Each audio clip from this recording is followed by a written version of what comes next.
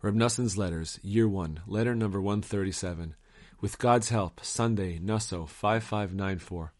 My dear beloved son, I sent you a letter today with a certain gentleman from Lemberg who is a blood relative of yours. I am sure you received it. I just received your letter along with the letters enclosed with it, and I do not know what to write you now. I do not have time to write you either, since I was occupied until midday entertaining my guest. I will tell you, my beloved son, the coming of this guest ought to be a great source of encouragement for you, because, even though we do not yet know what is going to sprout from it, the whole affair seems to me, even now, to be most remarkable.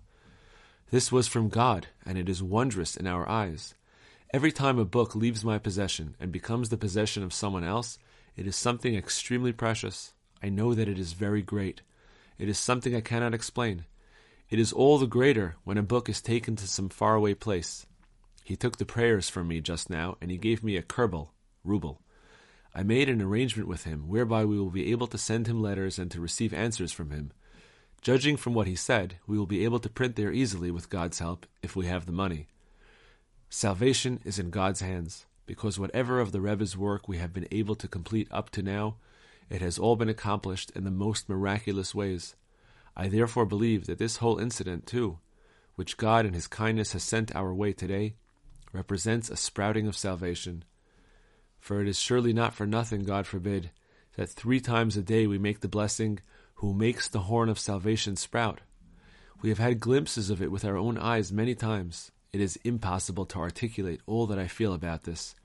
Just fortify yourself determinedly, and fill your soul with joy that we have the merit of being counted among this holy gathering, which is called in the Rebbe's holy, awesome name.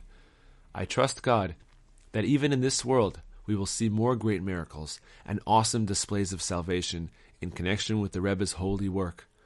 And this certainly is true after good long years in the eternal world.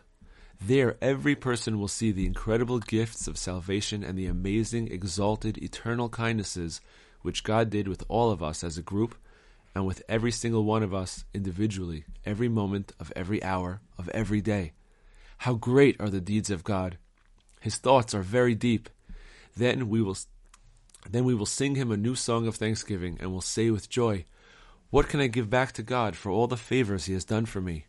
Right now, wherever we are, we ought to fortify our souls in this expectation, because, thank God, we have someone to lean on, and much, much more with God's help.